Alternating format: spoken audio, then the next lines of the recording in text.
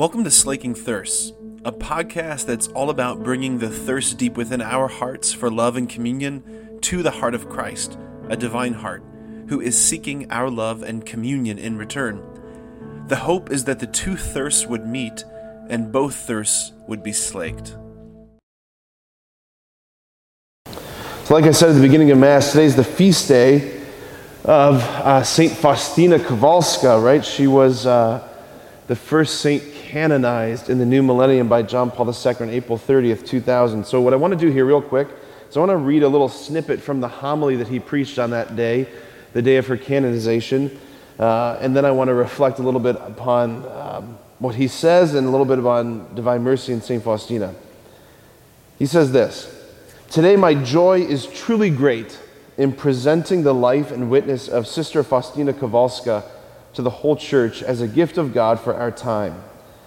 By divine providence, the life of this humble daughter of Poland was completely linked with the history of the 20th century, the century we have just left behind.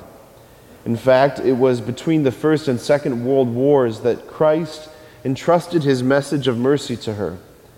Those who remember, who were witnesses and participants in the events of those years and the horrible sufferings they caused for millions of people, know well how necessary was the message of mercy. Jesus told Sister Faustina, 'Humanity will not find peace until it turns trustfully to divine mercy.' Through the work of the Polish religious, this message has become linked forever to the 20th century, the last of the second millennium and the bridge to the third. It is not a new message, but can be considered a gift of special enlightenment that helps us to relive the gospel of Easter more intensely, to offer it as a ray of light to the men and women of our time." He concluded with this: "Sister Faustina's canonization has a particular eloquence. By this act, I intend today to pass this message on to the new millennium. I pass it on to all people so that they will learn to know ever better the true face of God." She was the first saint that the Church canonized in the new millennium. It's so significant. So as a philosopher, as a deep thinker, a priest, a bishop, an archbishop, a cardinal, and then eventually as Pope, as supreme shepherd of the Church, Karol Wojtyła, John Paul II, he knew, perhaps maybe more poignantly than anybody else at the time, the horrors that were unleashed upon humanity throughout the 20th century. He saw it up close and personal. He had friends who were killed. He just dealt with it up close and personal. He knew that horrible ideas have horrible consequences. And the 20th century was a testament to that. Mountains of corpses, rivers of blood, all because of these horrible ideas, this dehumanizing ideological war machine that swept through Europe and the Western world. But it wasn't just war that, destroyed civilization in the 20th century. It really was at root ideas, terrible ideas that John Paul II went to war against. Like, it was the attacks on the meaning of the human person, right? If the first millennium of the Church could be characterized by confusion about the person and the nature of Christ, and the second millennium characterized by a confusion about the nature of the Church, this third millennium, this age that we're in now, is characterized by a deep confusion about the nature of the human person, right? That's what was being unleashed. There's attacks on the meaning of the human person, attacks against marriage and family and sexuality. You had the chaos that ensued because of the contraceptive revolution in the 20th century, beginning in 1930 with the Lambeth Conference from the Anglican Church, when they allowed, in rare circumstances, contraception into marriage. That paved the way for the sexual revolution of the 50s and 60s. And we're living now with the compounded effects of generations who have experienced tremendous suffering from that. John Paul II knew that what Jesus spoke to Faustina, that message of mercy, it would be so needful, so necessary for the third millennium. It wasn't just simply as though it was going to stop in the 20th century. It needed to be passed on to the 21st century, perhaps even more intensely.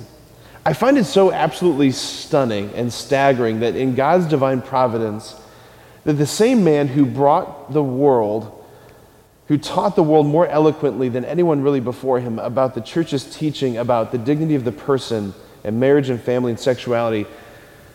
Like through that same person, John Paul II, the message of divine mercy reached the world. I think that's astounding, that God chose this one man, Karol Wojtyła, this Pope of Rome, John Paul II, through him, this teaching about the human person and this message of divine mercy, this antidote gets injected into the bloodstream of humanity, right? And all of it coming through Poland. His connection to Sister Faustina is so tight. I just think that's amazing. So divine mercy is not just simply heaven's unmerited pardon, right? It's not as though God has got his fist cocked and he's like ready to punch and punish us. And he says, okay, fine, in my mercy, I'll let this one slide. That's not divine mercy. Divine mercy is something altogether more. It's more tender. It's more personal. It's more intimate. It is Jesus' desire to love us at our worst, to transform us at our depths, to recreate the darkest parts of our hearts and lives. Divine mercy, we can put it this way, it's God's predilection for loving us precisely in the most unlovable stuff in us, right? He loves what's unlovable in us. It's the recreating gaze of the bridegroom who looks upon us and says, let me look upon you, my beloved. Let me see you. Let me see your face. Don't hide. Show yourself to me.